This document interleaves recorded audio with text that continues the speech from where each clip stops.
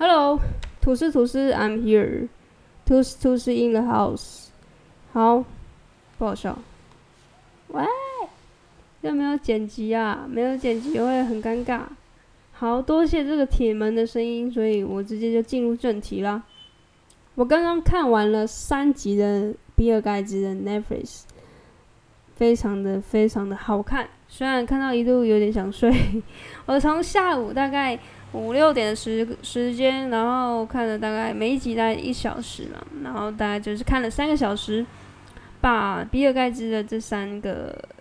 类似迷你的影集 Netflix 自己原创的影集，叫什么 Inside Beer's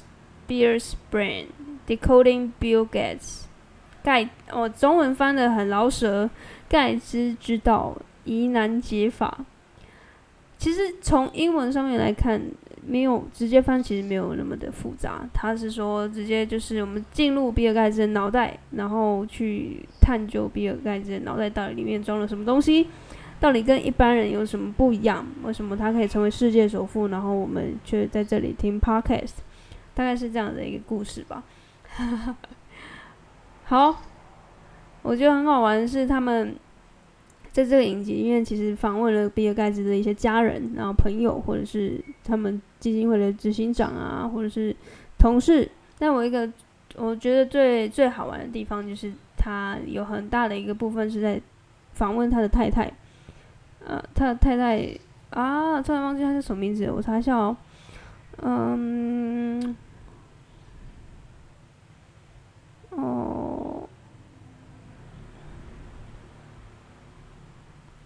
Melinda，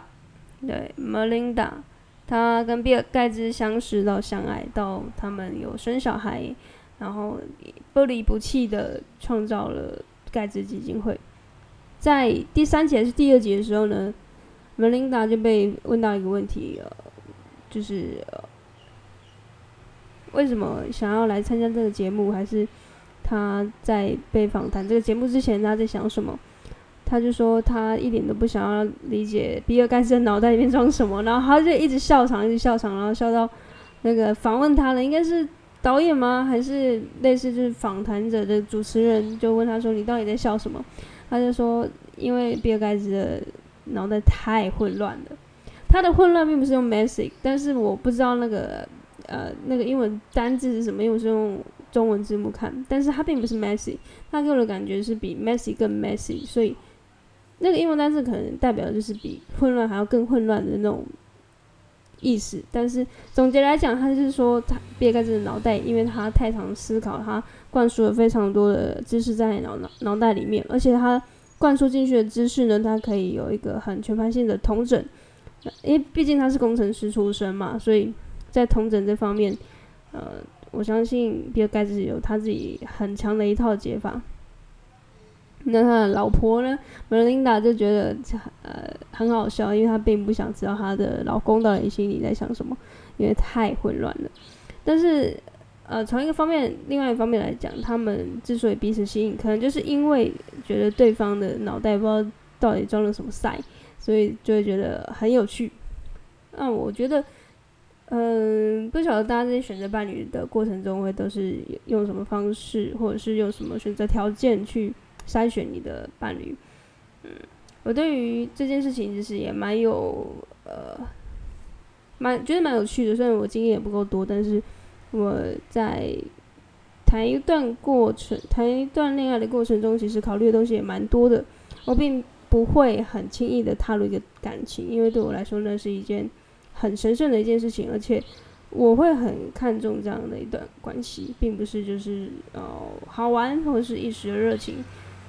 年轻的时候也许可以，但是因为老了，你知道成本有点过高了。那在比尔盖茨的这个影片里面，他有很大一部分是在讨论亲情跟爱情，还有他跟他的伙伴的关系。然后我觉得最有趣的，其实这3个我都蛮有兴趣的，应该也是大部分人的人生的课题。那在家人呢这一块，他其实有很大一部分是在讲他妈妈的故事。在这个影集的过程中呢，他也不断的被去问了一些很有趣，然后有时候也是可能我们常常可以听到一些名人访谈，被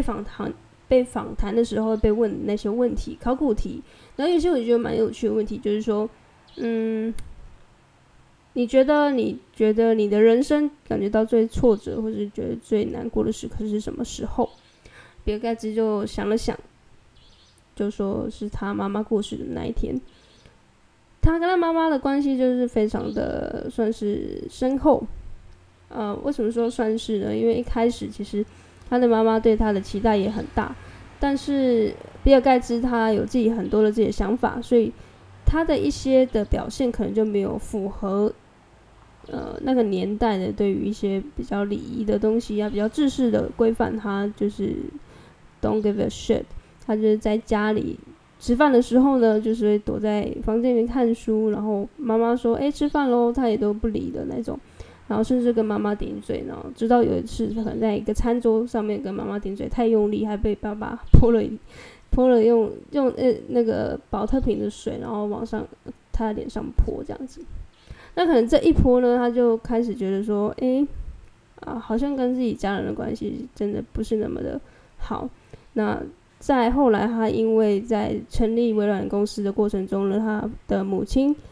或者是他的爸爸给他了一些支持的力量，让他觉得说他的家人可能真的是很爱他的，而且甚至也是全心全意的支持他做这样的事情。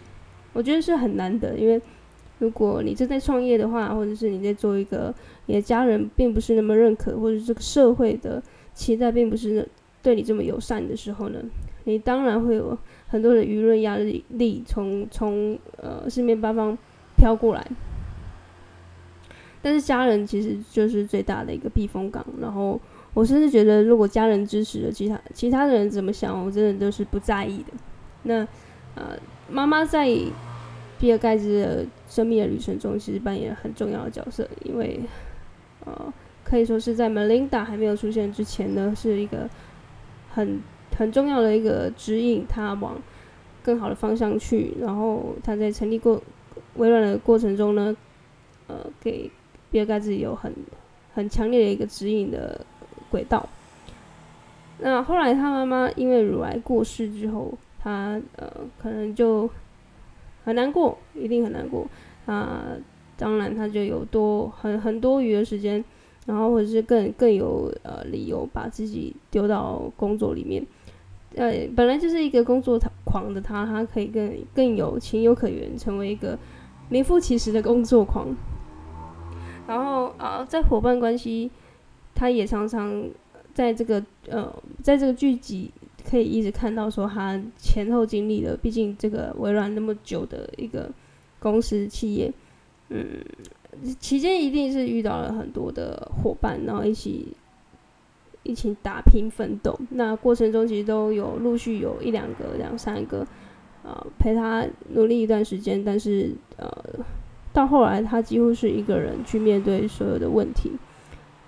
当然Melinda有在身边，但是剧集其实他直到最后他才有一种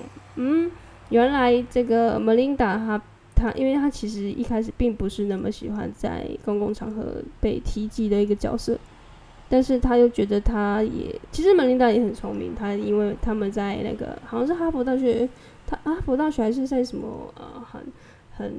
很不错的商务会议上面认识的，所以其实他也很聪明。所以在过程中呢，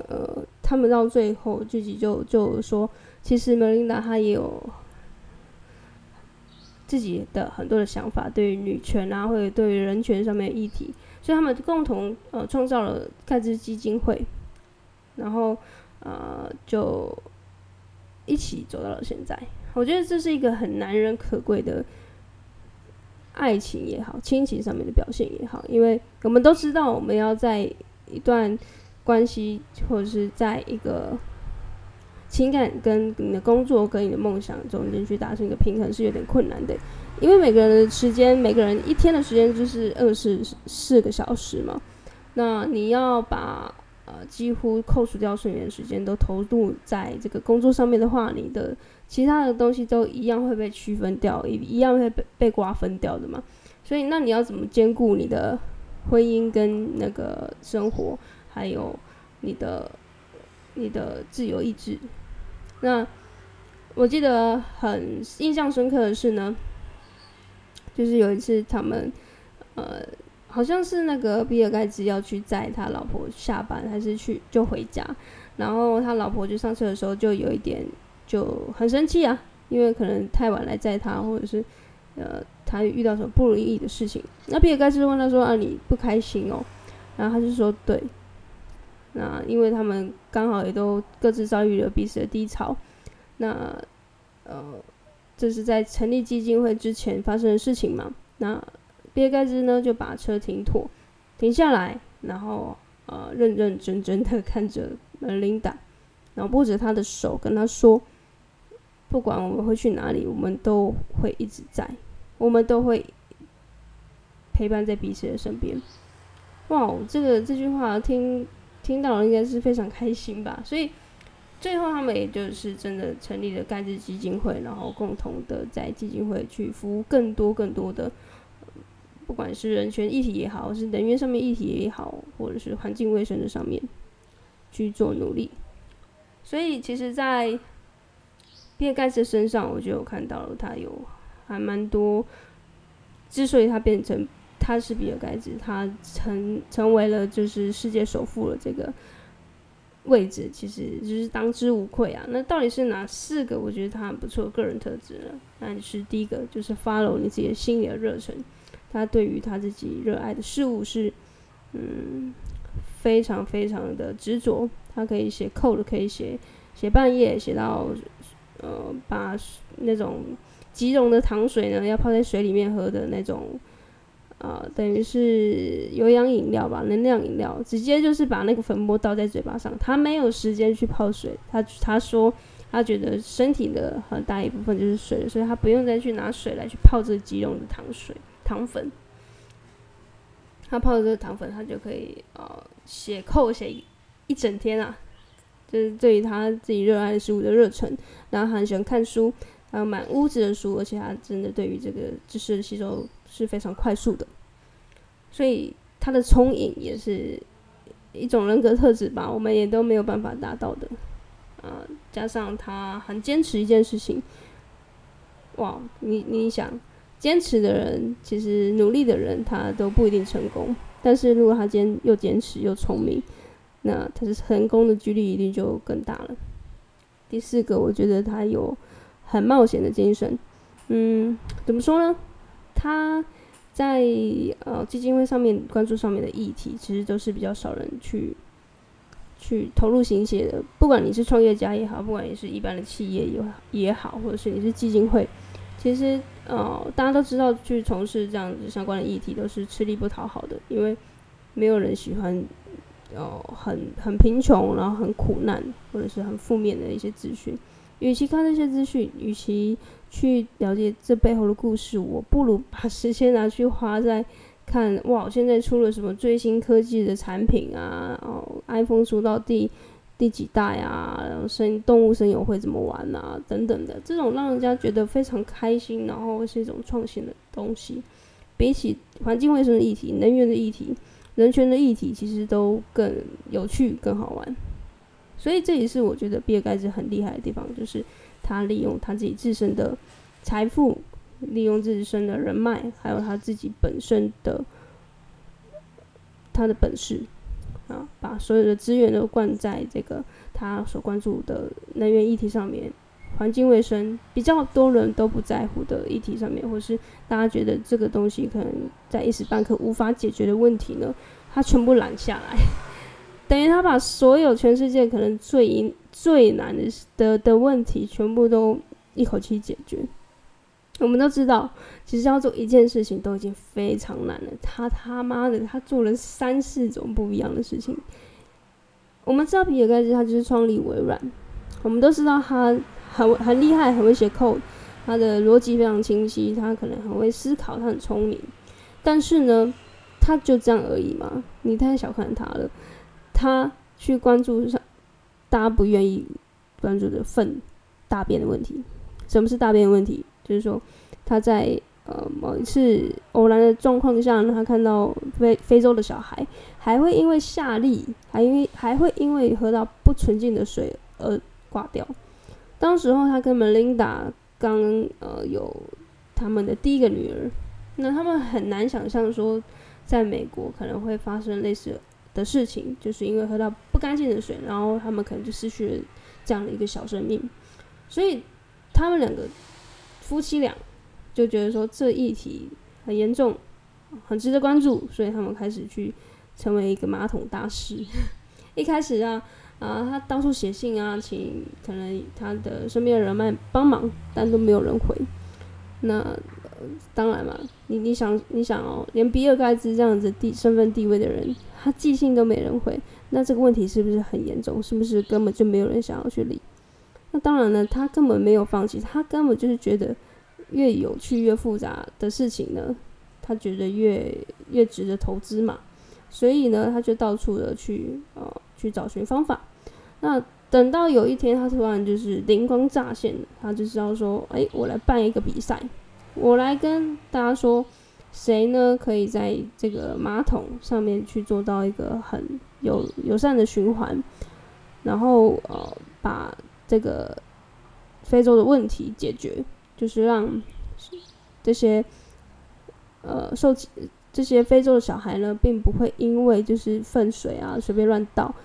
你也知道他们可能没有厕所，连厕所都没有的状况下，他们就是随地大小便。那在随地大小便的粪便上面，其实有非常多的细菌。那当这个细菌它可能散布在空气之中，那可能跟我们的食物又混在一起的时候，就有可能造成下痢或者是等等的之类的疾病，那就有可能会引起死亡。所以他办了一个比赛，就是谁能解决这个问题，就可能就有一笔什么什么资金吧。这个剧集是没有特别详细的说明。总之，他就是办了一个比赛，然后声名大噪了之后，发现到，原来比尔盖茨现在在做这样的事情。那当然，这个焦点可能就是慢慢的会 focus 在这一块。那他除了就是去关注下痢或者是马桶的这个问题呢，几乎是每告一个段落，到一个好像有起步了进展了的时候呢，他就会关注下一个议题，就是疫苗。疫苗是什么问题？就是小儿麻痹的疫苗，为什么到现在还会有人因为小儿麻痹而得到这种不被社会大众所重视的疾病？那很多人就会觉得说小儿麻痹很严重吗？但是呢，其实它的严重程度可能并不是像癌症或是像什么直接的造成身体上面的伤害。小儿麻痹它比较棘手的问题，其实就是说它看起来是健康的，但是呢，他在可能出社会找工作的时候，或者是他找伴侣的时候，或者是他要去做一些可能一般正常人的事情的时候呢，就是没那么方便。别人看他的眼光就是有多那么一点点社会的压力灌输在他们身上。那在当生理跟心理都遇到了一些瓶颈的时候，这个人的生活或者他的一生可能就是会被这样子定位的嘛，然后可能他这一生就会活得很不开心。所以比尔盖茨他并不希望这样的问题发生在可能全世界，还有人因为小儿麻痹问题而困扰着，所以他希望就去发明疫苗。那这疫苗呢，其实当然一开始有得到很好的成效，但是后来因为呢，非洲的这边的可能是某些宗教或者是恐怖分子去污名化西方的一些关于小儿麻痹的一些事情，所以让某一些人觉得说西方国家把这个小儿麻痹的疫苗传进来是一件坏事，所以就引发了恐怖组织的一些攻击，让这些人直接去攻击可能相关的医护人员，或者是要去施打的这些妇女或是小孩。截至目前为止小儿麻痹其实它还没有被根治。那比尔盖茨也知道这个目前的现况可能离他最终的目标还是有一段距离，但他并没有因此要放弃，他反而再去关注了第三个议题，是关于核能发电。他知道说过去有很多案例是对于核能的一些核爆的事件，让很多世人感觉到可能发电是一件很不好的事情啊，像车诺比啊，或者是像比较近的日本福岛的核灾，对。但其实比尔盖茨要做的事，其实他知道说这些核能爆发核爆的这个问题，并不是因为人为的关系，可能有一点，可是大部分都是因为这个反应炉是它可能是制造的方式是比较老旧的，那导致说只要有一天灾或是地震一来，就很容易会引起核爆，所以他就是去研究说反应炉的这个东西呢，到底有没有什么方法是可以解决它这样子很容易就被启动，或者是很容易就产生很无法预料的一些意外。所以他就是去找这个中国大陆的这边，他当有筹备了一些资源要移转到中国大陆那边帮他们制造这些反应炉。那一开始看是很幸运啊，觉得好像所有事情都已经到位咯，那好死不死就遇到了中美贸易，那当然就是因为中美贸易的关系，让他们这件事情有遭遇到更大的瓶颈。种种看下来，其实我们知道比尔盖茨做了很多事情，然后他关注的议题都是我们比较不那么在乎，对我来说啦，关于能源、关于环境卫生、关于人权、关于小儿麻痹疾病的这方面的议题，其实都是大家可能会觉得好像有那么一回事，但真的会去做的人其实是相对少的。那我就想到我们银色大门啊，其实银色大门相对来说，其实到现在为止，我都还是会觉得说它是一件蛮棘手的事情要解决的事情很多啊，因为毕竟我们是从这个基金会，或者是在子女端啊，或者是餐饮店这个端，其实就是扮演一个媒合的角色。当然媒合看似很轻松，你就只是三边说好四边说好，你可能就可以启动一个个案的服务。但是对我们来说最难的就是也是媒合本身。我们知道现在跟人每个人自由意志都非常强啊，你要去沟通到每个人都到位，全到位，然后很顺，每一天都这样过，那一定会有什么意外发生嘛？那要怎么去面对，要怎么去解决，这就是我们所需要面对的课题。所以看完比尔盖茨的这个纪录片，让我觉得非常的实用，很受用，让我知道我其实虽然没有比尔盖茨那么努力，那我也没有他聪明，但是其实我知道说，如果连他那么聪明都这么努力了，那我也没他那么聪明，我再不努力的话，我是不是就更没有可能机会成功了呢？当然，在影片的最后呢，其实就问到一个问题啊，他说他说最后主持人就问他说，遇到这么多看似很大很庞大的这个问题，可能单独来看都说它是一个无解问题都不为过了，那更何况他一次要做3-4个议题，是不是有时候会想要放弃，然后是不是有时候想要说他妈的我就是不干了 I quit？ 那你们猜比尔盖茨怎么回答呢？他说 Sometimes you have to just say I need to work harder。 再说一次他说 Sometimes you have to just say I need to work harder。 他说他并没有想要放弃，他反而是告诉自己说他一定是因为他的努力还不够，所以变成这件事情失败了，或者是没有那么成功，没有照着他的目标达到他的目标的 KPI。 这很让人惊讶因为就我们世人来看都已经觉得他已经够努力了，但他却还是说他没那么努力，所以才导致他可能在做这些议题的时候并没有那么顺利。所以如果你听到这个音频的话，我觉得你可以去你可以去看看这个影片啊 Netflix。 我其实很少看 Netflix 的影片，那影集是因为我很怕上瘾，你知道影集就是大概动辄一季就是这样2-3集啊，不是一季就可能20-30集，就是10集等等的。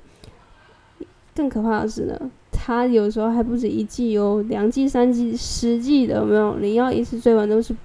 都不成问题的那一种。所以我说，盖茨知道疑难解法的，就是 Inside Bill's Brain Decoding Bill Gates 的纪录片，我觉得可以看，是因为它只有1季，然后只有3集，所以你要成瘾也没有办法，因为它就是只有3集而已，很好看啊。然后我会在 show notes 上面放有一个人写的 Medium 的文章，我觉得写的还不错啊。他的名字叫 Youngly Wang， 他在这个比尔盖茨纪录片里一样是用集数的方式去跟大家讨论里面的内容，篇幅不会太长，大概5到6分钟之内就会看完。那我觉得他最后的一个结论我觉得很不错。跟你们分享一下。他说，他看完这个影集呢，也被 Bill Gates 圈粉了。之前不管是看他的部落格，或是看他基金会的网站，就知道他正在做着重要的事。这些事情没有一个已经开发的国家愿意处理，没有办法赚钱，甚至没有办法赚取媒体声量。而透过这个纪录片，可以更进一步的感受到他的领袖魅力、他的意志、他的性格，让这一切又更有温度了。这都还不是重点哦。他前面其实都觉得比尔盖茨是一个很不错的领导人物嘛，领袖人物，但在这个 Medium 的文章 Youngly Wang 的文章下面呢，他有一个自己的结论，我觉得很不错。他说看完这个影集，不得不期望自己也能多为这个世界做些贡献。虽然我没有 Bill Gates 的脑袋、财富和人脉，但我也必须承认，至今以来，我都不曾像他一样专注、坚毅，或是像他一样全心的投入。我不希望自己成为 Bill Gates， 我期望我会找到自己的风格，在我自己的框架下找到尽一份心力的方法。我觉得这个结论，我不知道你们听起来如何，但是我觉得是很不错的。因为为什么觉得很不错？是因为我们每一次看完一个人物传记或者是很励志人心的一个纪录片之后呢，打从心里就会觉得说，好，那我就要以他为标杆，然后往他的标杆的这个目标前进啊，尽可能复制他所有的一些生活的习惯。那如果你有去听我的第100集的现实动态所学到的3件事的话，其中就有讲到一点，其实并不是复制这些成功人士的习惯就可以达到，就是说变成比尔盖茨 2.0。所以我觉得我喜欢他最后这段话，就是说不希望自己成为 Bill Gates， 但可以成为他期望他可以找到自己的风格，并且在自己的框架下找到尽一份心力的方法。这句话很赞，因为虽然被 Bill Gates 圈粉，觉得他的聪颖跟努力、坚毅、坚韧不拔的性格是很不错的，但同时我们都不要忘记要找到自己的风格。因为完全复制了一个人的生活习惯，或是他的想法，或是他的所有，并不会，可能会让你有进步的动力，但是最重要的，我们不要迷失自己，变成自己不知道是谁都不认得了。我觉得就是最重要的，就是你可以从这个纪录片里面得到你觉得对你有用的资讯，然后最重要的其实就是在之中找到成为更好的你自己。那什么叫成为更好的你自己，就你知道了。就很像影片的最后呢，它其实就讲到类似的概念。那如果你有兴趣的话，我这里就不爆了，你就自己去 Netflix 看吧。OK， 那我这集就到这里结束。如果你有兴趣，你有喜欢这个频道一片吐司，每天听一点点一片吐司，来一点正能量啊！现在人生已经过得非常的苦闷，对不对？今天夏天特别热，真的太热了，太热湿。我睡觉现在目前是只有开电风扇的，我不晓得现在的你们是不是已经开冷气了？你知道那个北极熊要开始哭了。好啦，我这集就到这里结束，如果你有喜欢的话，就到 Apple Podcast 帮我打5颗星的评价，然后有任何的方式可以联系到我的话就留言，然后如果我有看到的话我就回你，如果没看到的话就不会回你。好，那我们就下次见啦，拜拜。